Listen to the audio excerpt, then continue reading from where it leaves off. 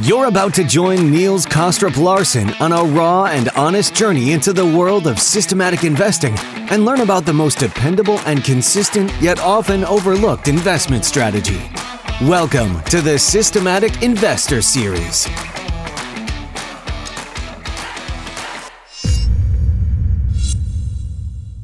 Welcome back to this week's edition of the Systematic Investor Series with Nick Baltas and I, Niels Kostrup Larsen, where each week we take the pulse of the global markets through the lens of a rules-based investor. If you are new to the show, I hope that today's episode will trigger your curiosity enough to check out the back catalog and listen to the past episodes that you may have missed, like my conversation with Rich last week, where we went into a lot of details as to how to avoid overfitting your trend-following models when designing your strategies. And also allow me to encourage you to check out the CTA series, where Alan and I have managed to line up the real decision makers at most of the largest CTAs in the world for some very meaningful conversations on many of the most important topics concerning our rules-based approach to investing. So I hope you will enjoy and appreciate all the time and access we have been given by these true industry leaders. So head over and check out these conversations after you've done listening to Nick and me today. Nick, it's great to be back with you this week. It's been a little while. How are you doing on this Saturday morning in February? I'm doing very well, Niels, and thank you so much. It's a pleasure to be back to the show, I must say. I'm doing very well. It's a very heavy traveling period for me, and up until the end of March. I'll be going around the globe seeing investors, speaking to clients, and so on and so forth. So, at the very least, a Saturday, with family at home, it's all I'm asking for. Exactly, yes. I'm doing well. Same kind of situation. Lots of traveling at the moment. And then we're both being ripped out of our family time for at least 60 minutes or so to have this conversation. So I really do appreciate that. It's well worth it. Exactly. Now, we've got some great topics actually today and a couple of questions that we're going to tackle. Before I do that, I haven't done a market wrap for a little while. So let me just quickly run through kind of what took place this week, because it was another interesting, although holiday shortened week, and it was not free from the wild, unexpected economic data that we've been seeing since the start of the year. Activity continues to surprise to the upside as the inflation backdrop. Existing home sales fell 0.7% from last month's measure, while the second look at the fourth quarter GDP was revised also a bit lower to 2.7 from 2.9%. However, the most eye-popping data for the week was the personal consumption expenditure price deflator, the Fed's preferred measure of inflation. It rose to 5.4% year over year. Now, that measure, when paired with the above expectation CPI released mid-month, has taken the steam out of the nascent bond rally that started this year. Interestingly, the usual suspects of inflation hedges like gold, silver, and the self-proclaimed Bitcoin have all taken a dive, along with stocks and bond prices and currencies against the US dollar. So it seems like inflation isn't what it used to be, and that many investors are left scratching their heads. Now, reacting to all of this data, traders continue to push bond yields higher. The 2-year note closed the week at 4.81% as it pushes above the Fed overnight rate. On its way to 5%. Similar, the deeply inverted 30-year bond rose marginally to 3.94%. Speculators are now looking for Fed funds to peak at 5.4% by August of this year, but there was talk on Friday that the rate will need to go to 6% to contain inflation. Now, equities continue to react to the Fed's renewed hawkishness and ongoing economic strength, with the S&P 500 closing the week below 4,000. Nearly 18% below last year's high. And the Nasdaq has gapped lower at the open for 10 out of the 15 days since the February 2nd high. So there's definitely a change of character in the NDX since the rocket rise we saw in January.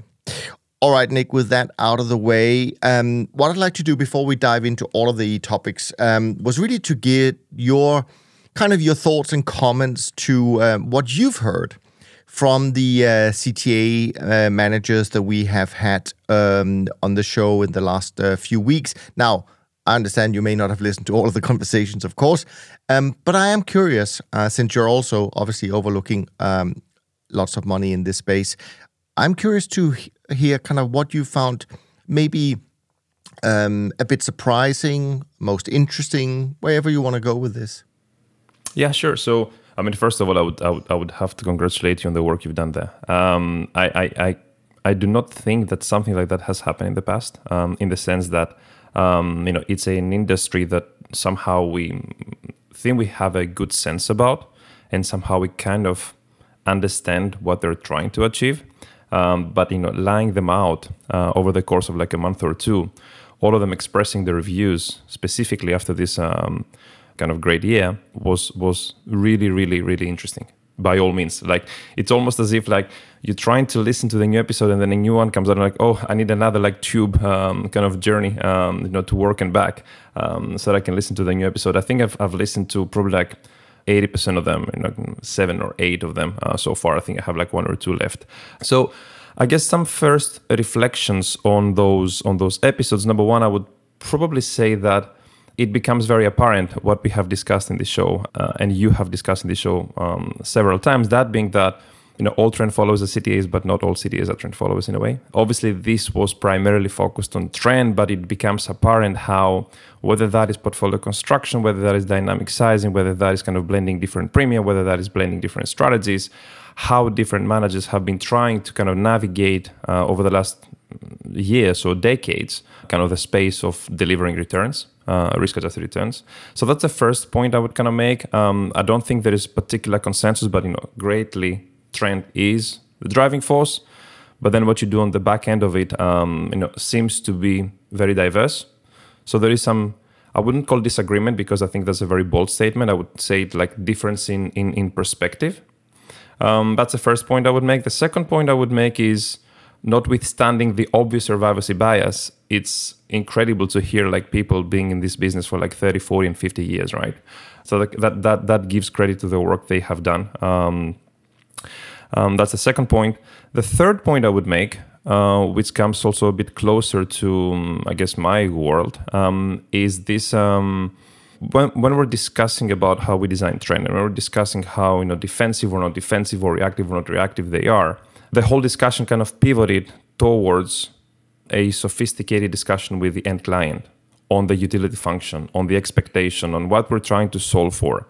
And I think no profile can solve for any objective, but certainly some customization is required. But for that to be achieved, there is a long process and discussion with the end investor as to what is the objective function they want to solve for. So I think that was mentioned by a few people. I think Marty was the one that kind of spent a bit of time on this one. I couldn't relate more to it. I couldn't agree more to it. So this is like some sort of first reflections, but by all means, extremely good job. Well, that's very kind of you to say, Nick. And I think it's interesting. You pick up on a couple of points that also, certainly the last one is probably the one that I wouldn't say surprised me, but certainly I was really reminded about how the industry has evolved and are looking much more like kind of solution providers. It's not that I necessarily agree with it, because I think sometimes it can also be very hard for the clients to actually know what's best for them.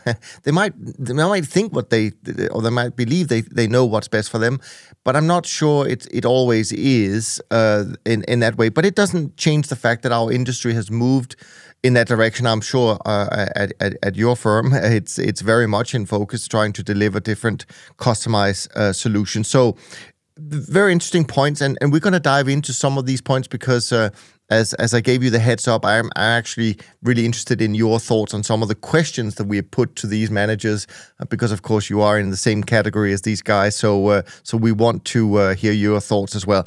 Before we do that, I also wanted to maybe ask you a broader question, and that is kind of a little bit, since we spoke in November, if there's anything in particular that has kind of caught your attention. It could be whether the conversations you are having have changed now that the year of 2022 finished, so to speak, in a certain way, the way the year of 2023 has begun. And so I'm just curious I know you're having lots of conversation at the moment, for example. Whatever you can share would be quite interesting. I mean, I would say that, obviously 2022 was a great year performance-wise. And so far 2023 has been a bit more of a big mixed bag. If I were to say, if we look into all the indices or various variations of trend, is kind of flat, bit up, bit down, depends on the variation. But I would say like the average trend follower has had like a flat year. Possibly less well in Jan, possibly a bit better in Feb. Kind of all averages out to a flat line. I wouldn't say that this is kind of raises any concerns about performance, but I think it's more of a, re-establishment possibly of trends on a forward-looking basis. The question, however, that comes around is that, okay, following this great year, where are we, right? What is the expectation on a forward-looking basis? By all means, I don't think that I can have any crystal ball here, but at least looking at the environment, my view hasn't changed from the one that we had back in November. That being that this persistency in uncertainty, by all means, is an ingredient of trend formation. Of course, we might argue, where is the trend? Well, subject to that being formed, that increased uncertainty will make it more likely to persist. And on that basis, and I think several of the speakers in the CTA series kind of suggested that this macro environment is the one that, if anything, is the one that can make trends, should they start appearing, persist. I don't think that the investment thesis has by any measure changed. And I think I made that point back in November. Looking into these type of strategies should not be an act of regret, by all means. But at the same time, timing them, and possibly we're now kind of front running ourselves. Possibly you were planning to ask me about timing. I don't know, but I don't think it is easy to time it. So if there's any question or discussion that we're having, over the last 2 months with clients, is that whether this great year is about to continue, and whether this is now too late. By all means, had we had the same conversation a year ago, we would be like, yeah, okay, after a number of years of underperformance, probably it's not the right time. And by all means, what would we know, right? So I think that's the point that I'm spending most of my time discussing with clients, whether it is the right time now or not. How does the environment kind of evolve, and on that basis, whether it makes sense to look into the strategies. I mean, the last point I would say is that, and I think you also discussed that, who was it? Probably Kevin. I think it was Kevin. When you were discussing about the inflows and outflows of the industry over the line over 2022. Which if I gather, and I can share some of my own experiences, but if I gather, it was a year of great performance, but that was more about bringing back the attention into the theme as opposed to necessarily leading to substantial inflows.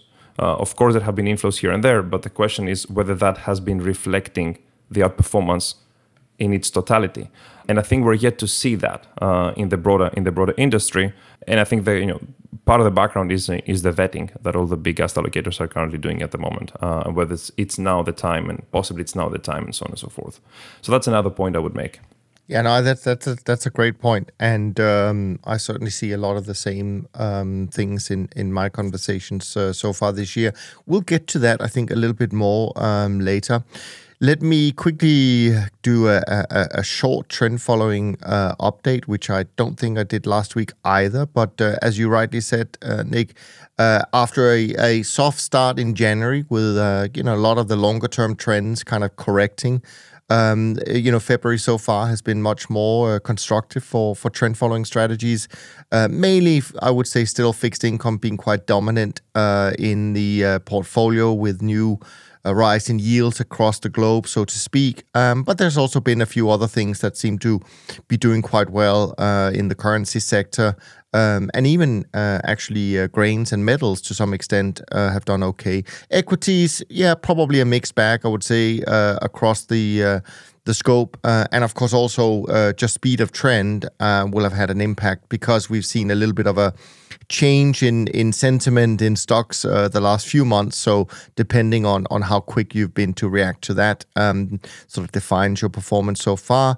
Energies the last few weeks, probably not a lot going on in that area, and I would also suspect that by now exposure in energies are fairly muted across the board. But overall, a solid comeback after a soft start, as it should be, so to speak, when you just look at what the markets have done. And I think maybe worth mentioning is just to say that I think these strategies continue to be a very meaningful diversifier to both stocks and bonds. So that actually hasn't changed since 2022, and we'll see how investors will react to that in the upcoming investment committee allocations decision, so to speak. My own trend barometer finished the week at 41, so it's kind of neutral for so far this month. We only got a couple of days left. We'll see. But if we look at the indices we like to track, the Beta 50 index is up about 1% for the month. It's now up about 1% for the year. The SocGen CTA index up about 1.4. That brings it to up 0.6 for the year. SocGen trend about up 1.2. And this is as of Thursday. Yesterday, Friday was a good day, so it's going to be a little bit better for all of them. But the trend index is down about 0.25% so far as of Thursday. And the SocGen short-term traders index down about 15 basis points, both for the month and for the year, I think. So it's pretty muted so far.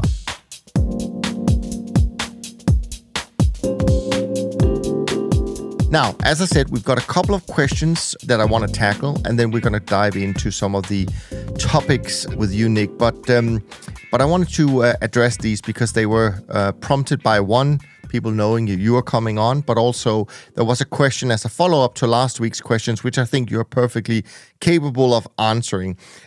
So it's a question from Adam. And he has a question that relates back to the episode I did with Rich last week.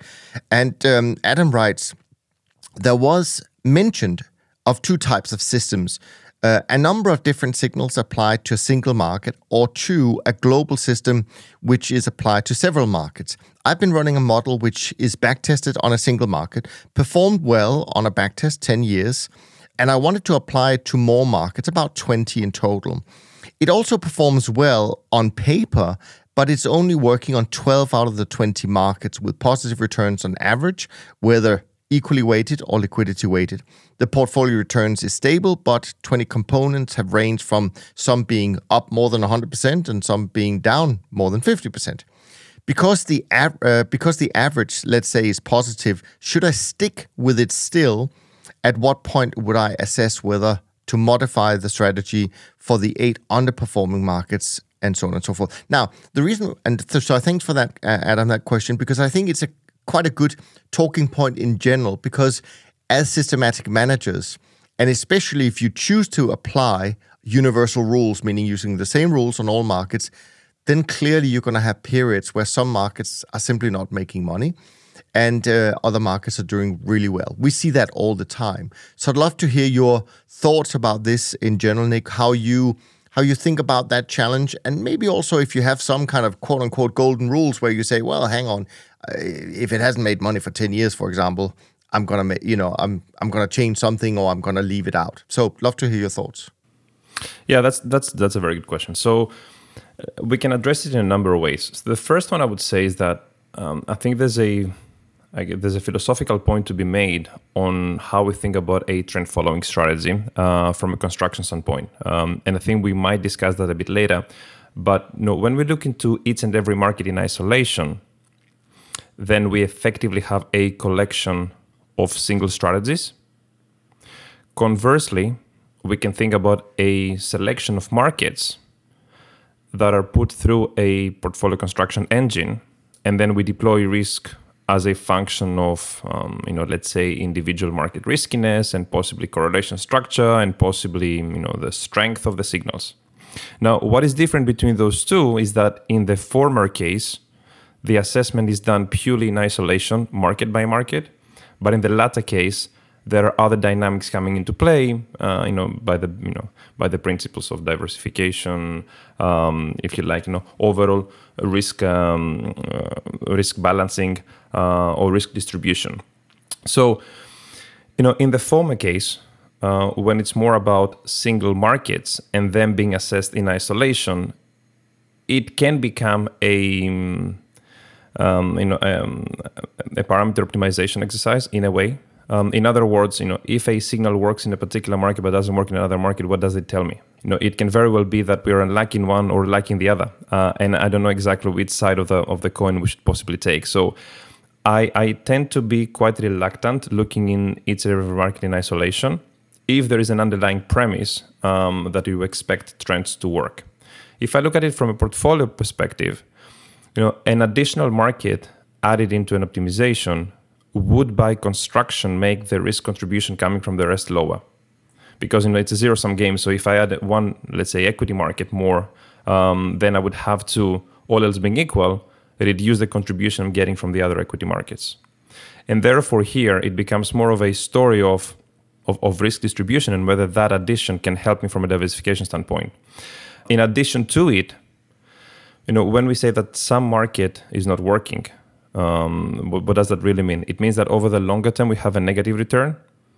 Surely, but what if the periods that it has a positive return are the times that all the rest are doing badly? So here's the diversification dynamic, which when assessed in isolation is not obvious. You just say, oh, this market over the longer term has been detracting performance. But how about that market having done those few periods of doing well when everything else was doing badly? And this is only allowed when we look into the portfolio, in its totality and not in isolation. So I don't think the answer is easy. The other point that I would make is that something doing badly and being removed from a system that somehow we feel confident about, is introducing a bit of a survivorship bias. Do we have a crystal ball? Probably not. So doing the asset selection purely on what performed well recently or over the last 10 years, unless it's based on some economic or fundamental reasoning or possibly liquidity reasoning, I think the hurdle to go past, at least for me, is extremely high in terms of removal. And I tend to look at it from a portfolio setting. I do not tend to look at it from a market by market perspective. At least that's my view. But by all means, I'm happy to be challenged further. No, I don't think there's any challenge there, Nick. I think that's very well said, and I think it's an incredibly important point you brought up about, because it's actually, you could say exactly the same about trend following in a multi-asset portfolio, that even during the periods where trend following doesn't necessarily knock the ball out of the park, we still may actually have a positive contribution overall to the portfolio. So that in itself, I think, is quite important. What I will just say to you, Adam, is a couple of things. One is, it's hard for us to assess when you say 20 markets, because that could be 20 equity markets and bond markets, or is it really 20 very diversified markets? So what I will say generally, why don't you test the classical kind of 50 markets across financials and commodities, see what it looks like. The other thing I will say that unfortunately, even though it might cost a bit of money to get hold of, 10 years worth of data is not enough, unfortunately, especially because the last 10 years have been so different than the last 40 or 50 years. So you should go back if you can, get your hands on some back-adjusted data for, 30, 40 different commodity markets over the last 30 plus years to see whether that pattern you see really holds up. And then, as Nick said, you need to then select a portfolio of markets that you, one, can trade.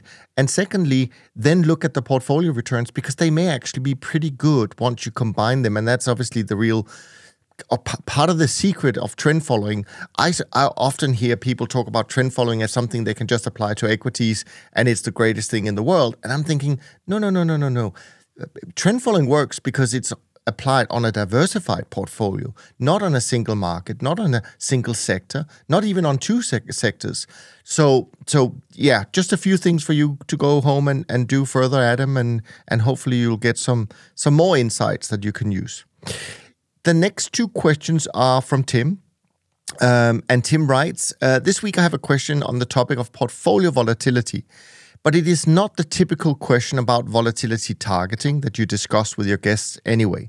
Having met Nick Baltas in person and having read his work on different ways of using volatility in the trend following portfolio construction, I would like to get his views on the following. In your recent podcast with Don boss Marty Bergen, so that's my boss, Marty made an interesting comment along the lines of Don adding risk when markets are trending and reducing risk when markets are less trending. So other discussions on trend following have pointed out that trend following the trend followers may not be the best idea. Personally, I tend to disagree, and I'll explain why. Of course, it might not be ideal to chase performance and end up buying into the strategy at a high. Similarly, with trend followers, it is important to hold on through drawdowns and not sell them at the low. However, having done some simple calculations on the historical performance of some trend-following strategies, and this works for Don as well, increasing exposure when the strategy performance is positive and vice versa would have added to the overall strategy performance. The observation would imply that trend following the strategy performance curve may have some benefit. What do you and Nick think about the varying of the portfolio volatility/exposure based on its own recent performance history? So there we are, Nick. It's a great question. So effectively, the question says, I built a system that being trend following, and then, should I see it performing, I kind of add to it, or I increase the risk, or I increase leverage. All of these are kind of equivalent. So, why do I love the question? Because the underlying premise of trend following is that each and every market, should it perform well, it becomes more likely it's going to continue. And therefore, that's at the micro level, right? Now the question is at the macro level. If all of those markets, in conjunction, are kind of doing better, does that tell me anything about the aggregate exposure and whether I should have more at the top level above and beyond what I have at the individual level? So in a way, it's very similar to the dynamic sizing point. That being, do you dynamically change the exposure to markets as a function of many things, but one of those things being the recent performance? Because if the signal becomes stronger, you might want to deploy more risk to those markets that have been trending more. And therefore, in aggregate, the question is whether you should be doing dynamic sizing of trend itself. In a way, it's the same thing. So what are the benefits and the downsides? The benefits is that to the extent that at the underlying asset, we do have outperformance following good performance,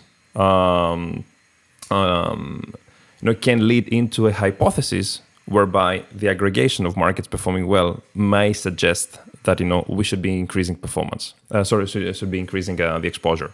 What's the downside? The downside is just basically miss the trend when it starts kicking. In other words, suppose that we're in a period of no significant trends. If that is the case, then the premise of sizing the top-level exposure as a function of that would mean that we don't necessarily allocate too much into trend. And should there being an ignition of trends, it will take us some time until we get there.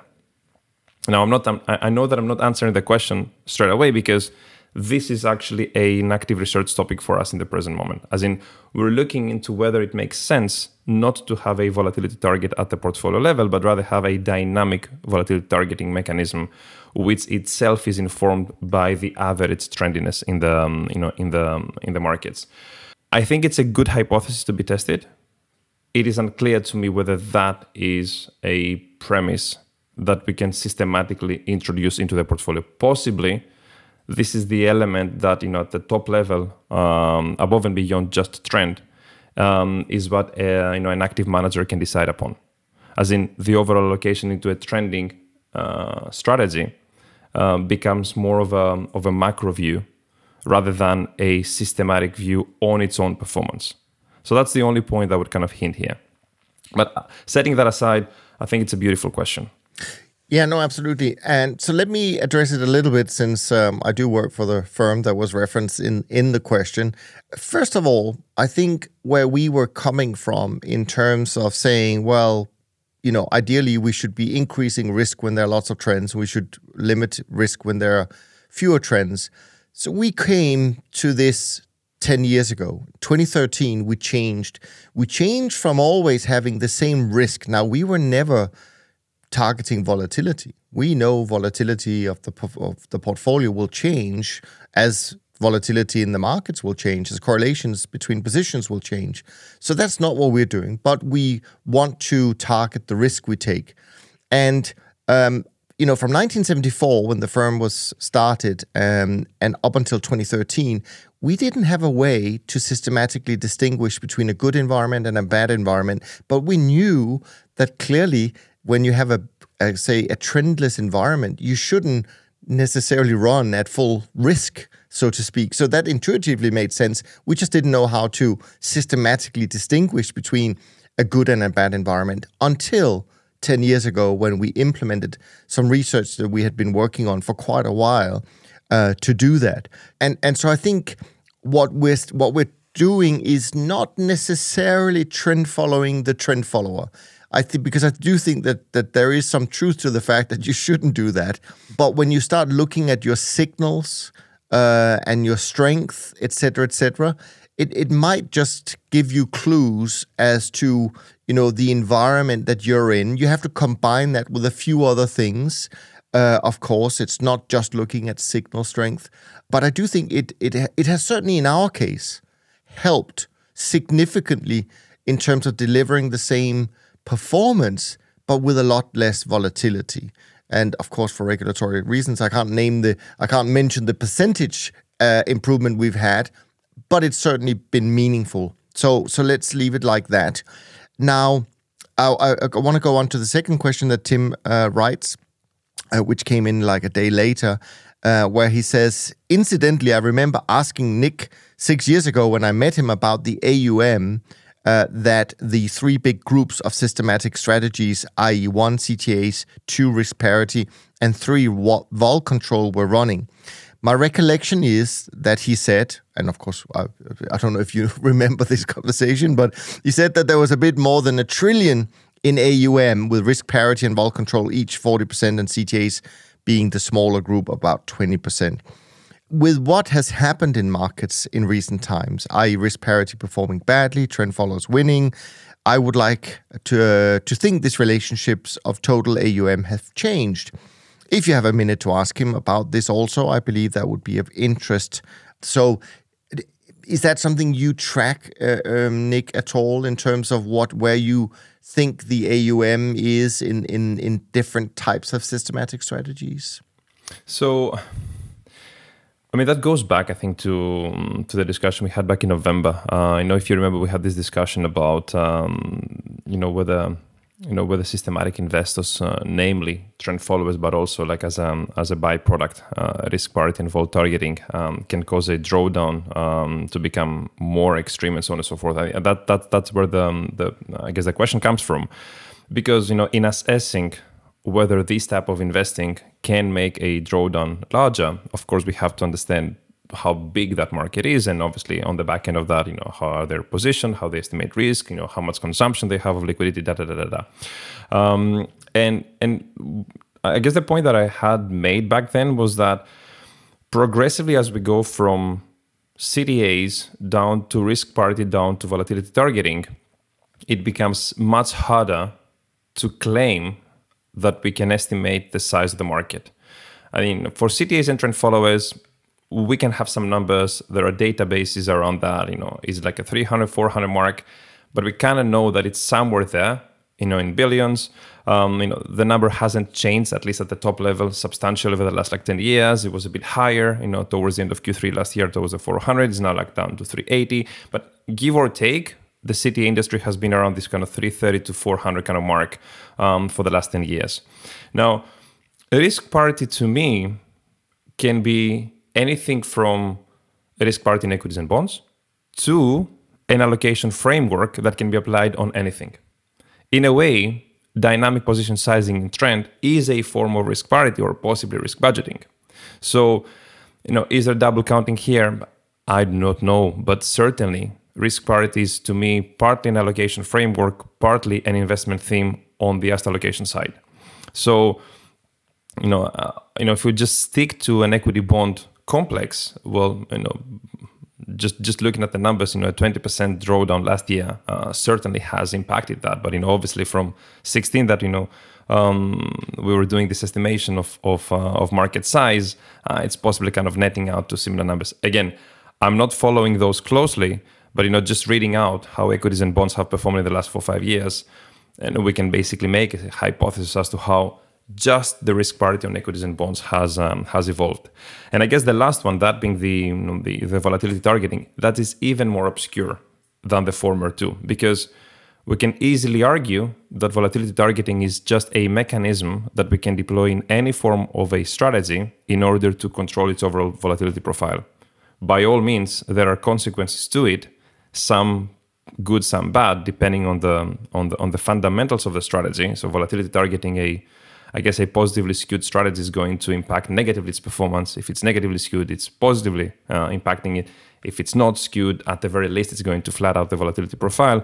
But having said that, when people talk about volatility targeting, I think they refer primarily to, I guess, the FIA market, fixed income annuity market. These type of markets whereby the end investor is effectively a receiver of an option. That option to be priced requires a relatively flat volatility profile, and therefore volatility targeting allows you to get there.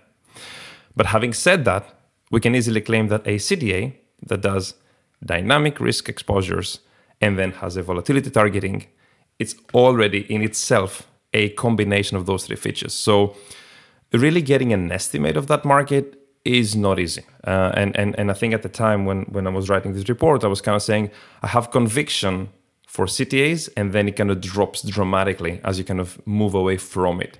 But again, when I think, the industry talks about volatility targeting under the premise of making a down move more excessive, this is primarily risk targeting, volatility targeting equity exposures. I think that's, or like the FIAs with relatively traditional benchmarks. So I guess more than a minute here. I managed to spend a couple of them. I'm not monitoring those very closely. Has the ratio changed?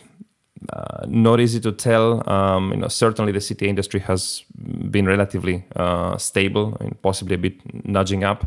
On the equity bond, last year was definitely detrimental to it. And on the FIA market, it has grown over the recent years, but it has grown possibly away from traditional markets, and more multi-asset, more alternative underliers have been put in place. So it's not too easy to come up with a number. No, and on top of that, I just want to, for those who may not be aware of that, when we talk about the CTA industry being, let's call it 375 billion plus minus, 40% of that is attributed to one firm, which is Bridgewater. And I've never heard them really being classified as or describe themselves as a CTA. So it's kind of very hard to get a real gauge on these things.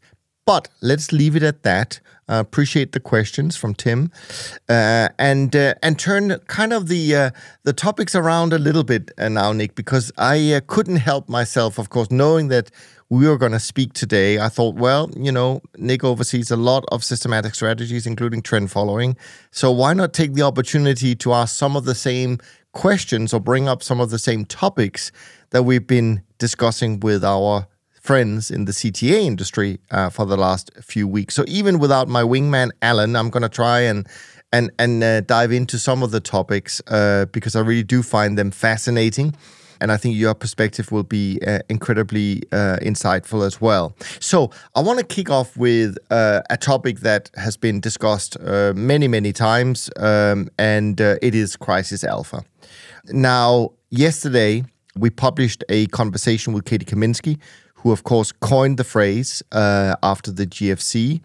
And we wanted to revisit the term Crisis Alpha, as it seems to have been kind of lost in translation a bit. But before maybe I bring up, and I don't know if you heard the episode or not, but before I talk about maybe what Katie reminded us about, maybe I wanted just to ask you, what do you think Crisis Alpha mean, and how you think investors should think about it? So I haven't heard yet what Katie says, but I don't know. So let's see. But I know her obviously, and I know that obviously the term she coined for trend followers.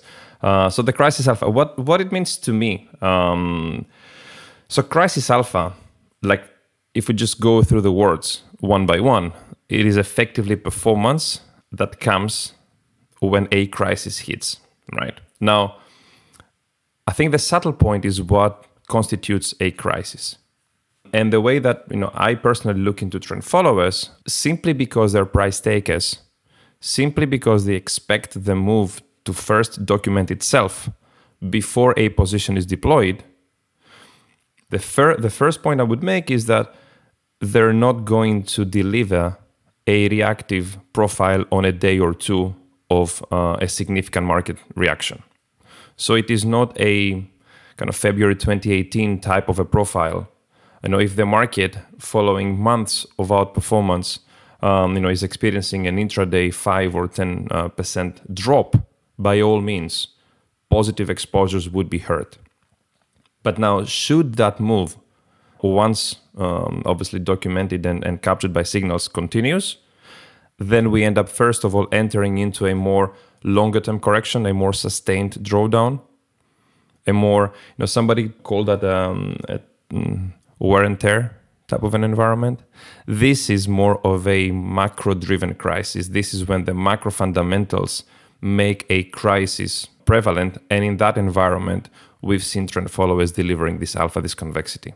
So to me, crisis alpha is more about, defining the crisis, but then subject to that being a longer term correction, this alpha is pretty strong. And I was looking into some numbers. Since you mentioned, I just reminded myself. I was looking into the worst years that S&P has had in the last 25 years. The worst 3 years, I don't remember the ranking, but the performance was equally bad, was 2002, 2008, and 2022. So over the whole year, and obviously there's some sort of path dependency here because I'm just picking points, that being beginning of January, end of December. But at least on a calendar basis, the 3 worst years have been those 3, 02, 08, and 22. The best 3+1 years for trend followers over the last 22 years have been 2002, 2008, and 2022. The +1 is 2014, which is obviously primarily driven at the time by the oil crash and the dollar and rates moves. Now, what am I saying here? All I'm saying is that I did not quote a flash correction. I only quoted 2-3 years that became the consequence of a more macro fundamental down move. It was the dot-com crash, it was obviously GFC, and it was obviously last year the Goldilocks reversion. So to me, that's crisis alpha, and that's why we're looking into trend followers as a return generation during a market downturn, but not a flash correction. We can get there as well with some sort of reactivity points, but I'll leave it there. Is that in line? Is that in line with Katie? Well, you know what? No. It is Yes. in line. No, but this is very interesting, and I'm actually really happy that you haven't listened to the episode, but I will encourage you to listen to it on your next long-haul flight, which I know is coming up soon, because I think what you're expressing to a large extent is actually exactly what the translation of her work went into, meaning a sharp focus on performance during equity crisis. Now, so I have been on record saying, well, I thought the term was fantastic. It still is. But I also said that I had spent a lot of time in the last 12, 13 years debating with people what was a crisis, what wasn't a crisis, and did we make money, did we not make money? So, of course, we had to talk to her in depth about this. And what was really interesting is, of course, she reminded us what the first, how she came up with it. And it's not exactly what I remember. So listen to this. She basically said, the question she was given by a pension fund was, what is it that makes a strategy succeed during stress? And of course, I'm paraphrasing. People should go and listen to the conversation. And essentially what she came back with was, she said, well, there are kind of 3 features the strategy needs to have. It needs to be liquid. It needs to have the opportunity of being opportunistic, and it needs to have no bias.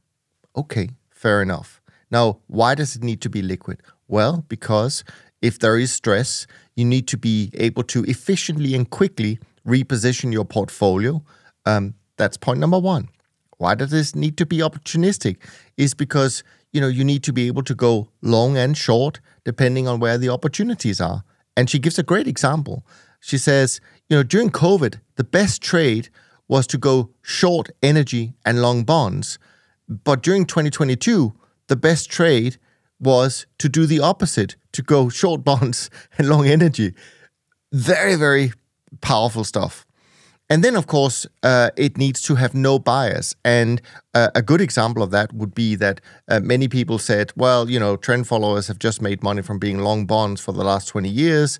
And so once that trend changes, you're not going to be able to make money. Well, last year was nice in the sense that it proved that we have no bias, no emotions. We just went short bonds, and there we are. That was the best performing sector that we have. So, as I said to Katie, I love the term now again because you just need to explain people what it really means. It's not about whether you make money specifically during a certain crisis, although your points are well taken in terms of 3 equity years, down years in the last 22 years.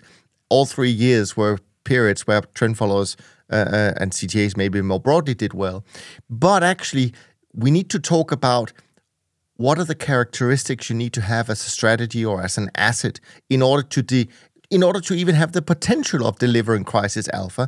And there you can, in my opinion, say, well, maybe there aren't that many other strategies or other assets where you can say that they have the ability to deliver crisis alpha. For example, let me take and maybe I'm not looking at this in a broad enough picture, but for example, we were told for a long time after 2018 that the best way to protect your portfolio would be with long volatility strategies. They became incredibly, popular and so on and so forth. But actually, when you look at the 3 characteristics, it probably doesn't meet all of them. For example, it is stuck in the same sector. It cannot move out of volatility. While with trend followers, we can go into grains, we can go into energies, we can do bonds, stocks, whatever. So there you could say, well, maybe it only has 1 or 2 of these characteristics, and so on and so forth. The same with bonds. Well, you can only be long bonds, so it's not really opportunistic. It can't go short, and so on. So when you hear that argument, Nick, so now I can really put it to the test here. When you hear Katie's argument like that or reminder, how do you feel about crisis alpha now? I think we're in full agreement, right? So because I guess what I did not say is how those 3 best years for trend followers were delivered. And then the underlying drivers were so different. And I think that was your point, right? It's this dynamism and how, for example, bonds did help a lot by being long in 2008 and then by being short in 2021. Or it was like the dollar moves last year, from the summer to November that, gave performance. But, that wasn't the case, back in 2008. It was probably like, going short equities. Last year, going short equities wasn't a good deal, by the way, because we had like this very weird market with like very short-lived short squeezes, but certainly in a bear market, relatively unprecedented by magnitude. So the equity rally in March, in the summer, and then obviously towards the end of the year, that were like relatively bad performance attribution wise for trend followers. That wasn't the case in 2008. So the opportunism, if you like, that's one of the points that Katie made, is certainly, or the lack of bias is certainly there. If we start looking through why in the 3 years that seemingly top level were good years, where the performance came from. So I couldn't agree more with that. The other point I would make is that precisely to your point, long vol has its own, good attributes, and that is, it's instantaneous, effectively contractual reactivity, and this is something for a different type of an environment. So, by all means, a holistic defensive portfolio might as well just combine features from the volatility space, but also from the trend following space. And I don't necessarily think that they solve for the same objective. There's no long volatility program with like a flat or positive carry profile with like long-term positive Sharpe. But by all means, I think we jointly believe, I would imagine together with Katie and all the other guests, that trend following is a positive long-term Sharpe ratio strategy with defensive characteristics, subject to defining what defensive means and subject to defining what's the utility function we're solving for. So I couldn't agree more. I couldn't agree more. Yeah, no, it's great, and I was so happy to be reminded about these things because I think it's certainly going to help me in the conversations that I'm having about this to make these distinctions and to talk about other things that people think about in terms of risk mitigation, and just to make that simple test: do they have these three characteristics? So, anyways, all right, so. We've kind of opened the kimono box here with diving into some of the topics and questions that we've been talking to our friends and peers with. So I want to continue down this. One of the other topics that we talk about, Nick, that I'd love to hear your thoughts on is this, pure trend versus diversifying trend, the evolution of our industry. I'm going to dive into, Cliff Asness's point later, but just generally speaking, and I know you provide solutions in some way, so maybe you fall in both camps. But can you talk a little bit about this idea of whether you think our industry have evolved to be more trend plus type providers, so to speak, than rather than pure trend, and how you look at it from designing strategies as well? So I'm not sure what I'm going to say is going to be radical here, but it's unclear to me what pure trend is by itself. Like, what do we really mean by saying pure trend? Like, does that mean that any market that goes up, I'm buying by allocating $1 or a risk dollar to it, and that's it?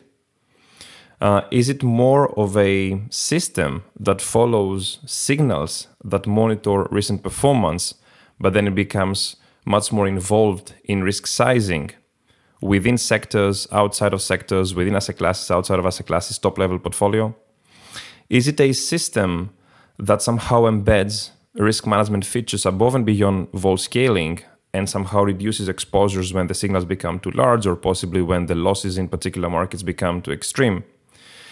Is it a system that above and beyond all these, is monitoring some form of macro news that above and beyond the trend direction can be impactful about performance? And I'm not sure exactly where we stop being pure trend and we become trend plus something. Because ultimately, in the premise of delivering positive returns over the longer term with good characteristics on specific market regimes, I think it is almost a survivorship necessity to bring some other features in. And again, it is unclear to me where do we draw the line. So that's the first kind of point. And I guess related to it, like I can give another example, and I think that's for another episode, but even by the fact that we vol scale some markets, because we have like a multi-asset portfolio and therefore we want to bring commodities and equities together and all that lot, just by our necessity to do so, what we might actually be doing here is that we're enhancing the program simply because we vol scale. Why? Well, even just by, back to the point we made earlier on, why volatility targeting works. Well, if we have a market that we go long and it happens to have more frequent negative outliers than positive outliers, and it has also some sort of volatility clustering, by vol scaling them, we improve them in their own right, above and beyond any trendiness they might experience or not. So is that purity or not? Well, to me, it's a form of risk management that happens to have coincidentally good features that makes at the asset level the allocation beneficial, and then trend adds to it, obviously, because that's more of a signal that captures the continuity in the returns. So I don't think I'm digressing here. I think I'm trying to kind of address the point. Trend plus only moves away from a broader family within trend when other signals are coming into the game. But pure trend, to me, by itself is not something that we can easily define. I think it's very endogenous. Sorry, go on. No, I was going to say, I think that's a very astute observation, and you bring up a lot of interesting points there. So let me take it a step further, because part of why Cliff Asness brought this up in his paper last year was also, I think, raising the question whether we as an industry managers had become too concerned about Sharpe, and therefore we've done things to our systems to essentially make them more palatable during the bad times, but also probably giving up something during the very good times. But it could help with investors staying with the strategy and so on and so forth. So I'd love to hear your view about whether, how do you balance the objective of pure trend, which certainly looks different from trend plus. And in this sense, I'm thinking about trend plus something else, like carry, like value, like, I'm not talking about just a little bit of volatility adjustments, et cetera, et cetera. Because here's the question, I guess, deep down. I worry that investors look at our strategies and they look at then the Sharpe ratio of the strategy, and they will compare managers' Sharpe ratio, they'll compare the Sharpe ratio to different strategies and so on and so forth. But of course, the way I understand things is that, well, first of all, Sharpe wasn't invented to be used for individual strategies. It's a portfolio tool. And what we really should be worried about and focused on is, what does these strategies do to the overall portfolio Sharpe? What improvement can we see from adding the strategies? So in a sense, I don't want to sort of change what Cliff wrote, but there is this distinction, and maybe somehow we've become too concerned about our own individual Sharpe, and if in trying to improve that, we're actually, and maybe investors are not even aware of it, we're actually going to reduce the overall portfolio Sharpe improvement that we would otherwise deliver. I don't know if that makes sense, but I'd love to hear your thoughts. It makes total sense. If I were to kind of paraphrase or even simplify, if in an up market I buy equities, I would have a better Sharpe. Now, do I actually have a better profile to be added on a portfolio that includes equities? Probably not. Right, and I think the point that I would make to I guess to the question, or I guess to the theme, is that I couldn't agree more that we have possibly become too drawn to this kind of Sharpe ratio end game, and at least to me, and the way we operate, and the way we try to discuss with investors and clients, is on a more conditional basis. In other words, and I think Russell made that point, we're looking into performance across specific economic outcomes, because that's what we try to solve for. So, an element of solutions is not, what can I add to my portfolio so that over the longer term has better Sharpe, but it's more about what can I add to my portfolio to cater for economic regimes that I might be more exposed to. And that is a very, very different utility function, but also a much more well-defined one. Because what is a long-term Sharpe ratio? Well, I guess if the processes are ergodic, we can have a Sharpe ratio for the last year, and then we can hypothesize that that's the Sharpe ratio for the longer term. But this is not reality, right? That's not how it works. So, by all means, any Sharpe ratio is a function of the period we're looking at. Conversely, looking into more specific economic outcomes, we can have a better understanding. Again, that is still a victim of how much data we have, but at least we have more understanding of the economic mechanism. You made the point earlier on, looking into Sharpe for 10 years, it's probably not going to work that well for trend followers, because that was a not great period for trend followers. So I think, to me, looking into Sharpe is not the right answer. If anything, there are strategies that have some virtues. You mentioned long vol. Well, if I look into the Sharpe ratio of long vol over the longer term, it's negative. Not only is it negative, it doesn't even make any sense, because a negative return divided by a volatility number for more volatility would look better, because it would be like closer to zero, not closer to more negative. So just a Sharpe ratio is not enough. I think we should be looking into, number one, Sharpe ratio across economic outcomes we want to solve for. Number two, Sharpe ratio improvement to what we ultimately hold as a combo. And we really look into, I would want, and I'm trying to avoid just looking into Sharpe ratio. I'm aware of our time, but I do want to try and see if I can squeeze in a couple of more topics with you, Nick. And that is one thing that I'm interested in, I guess, is I think narrative have become such a powerful part of how people end up making decisions, so to speak, in the end. And one of the things and we already touched upon it a little bit, and that is the conversations I'm having right now. A lot of the things people say is, well, two things. One is, well, if 2022 was such a great year for trend following, for CTAs, well, then clearly 2023 can't be. That's their view. And the second thing is that I come across is that people really look at trend following as a trade. Coming back to the point about the timing of it, meaning they really look at it as a trade.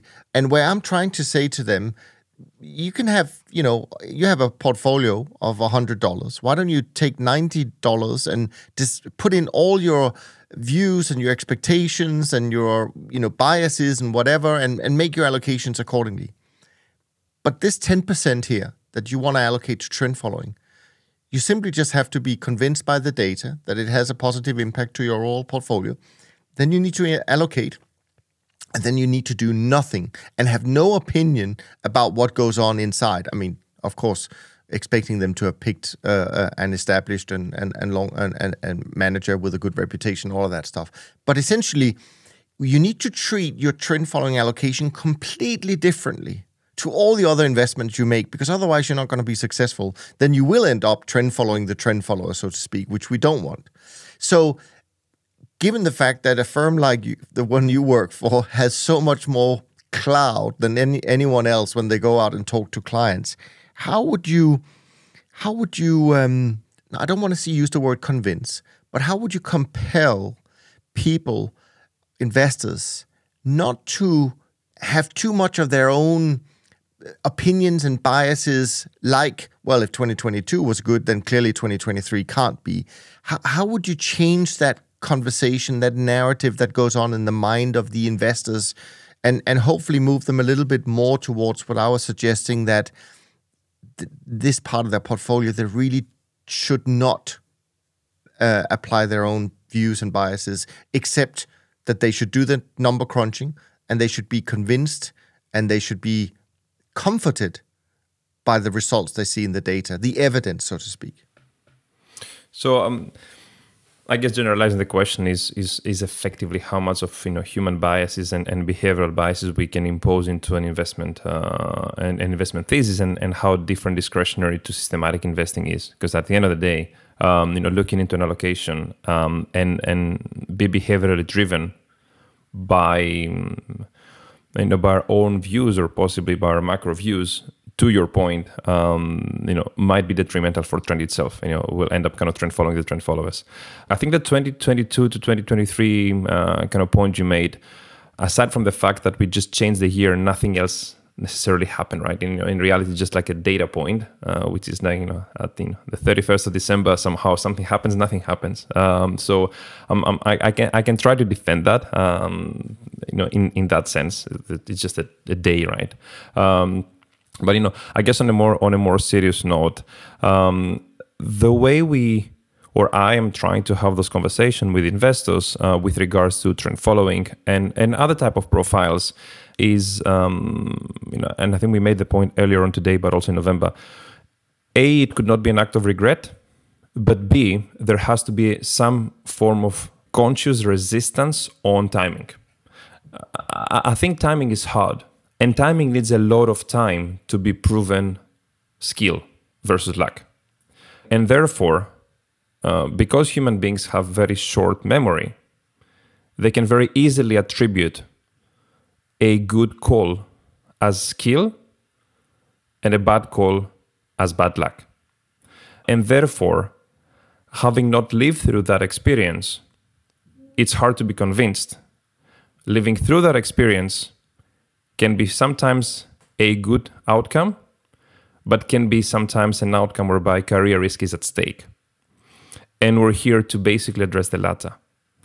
And addressing the latter has to somehow be related with a more strategic way of looking into a portfolio, looking into specific outcomes, looking into the data, as you said, running the analysis, crunching the data, vetting the people behind, I guess, the engine, but have some form of conviction that A, dynamic timing is a hard exercise, but number two, that some form of trend allocation and other bits, but trend allocation is more of an essential add-on than a good to have.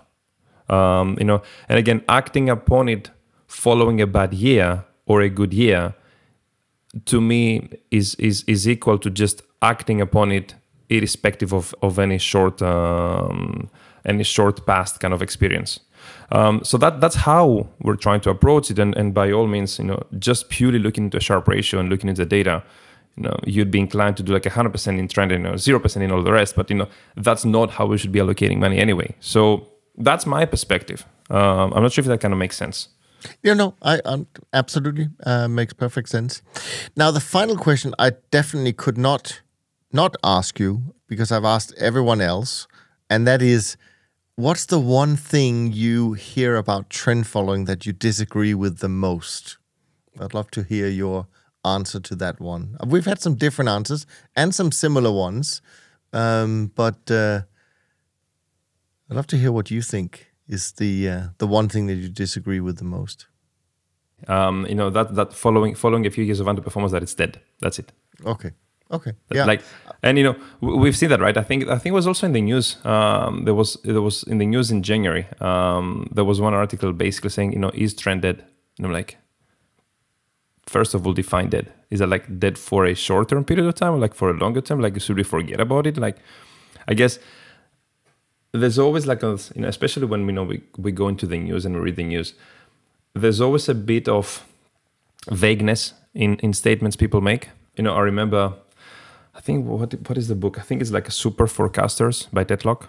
He makes a great point whereby when we make hypothesis, unless we bring together with it a probability as well as a time horizon, it is impossible to be assessed, and therefore we're always on the winning side. If I tell you that tomorrow it might rain, look at that. If it rains, I'm going to tell you, listen, I told you, you should have gotten an umbrella. If it doesn't rain, I'm going to tell you, listen, I didn't tell you it's going to happen for sure. I told you it's kind of might rain. Put that into context. If I don't even say tomorrow and I'm just going to say it might rain or it might not rain, I even make that statement more vague because I don't even have a horizon for me to be assessed. I'm always right.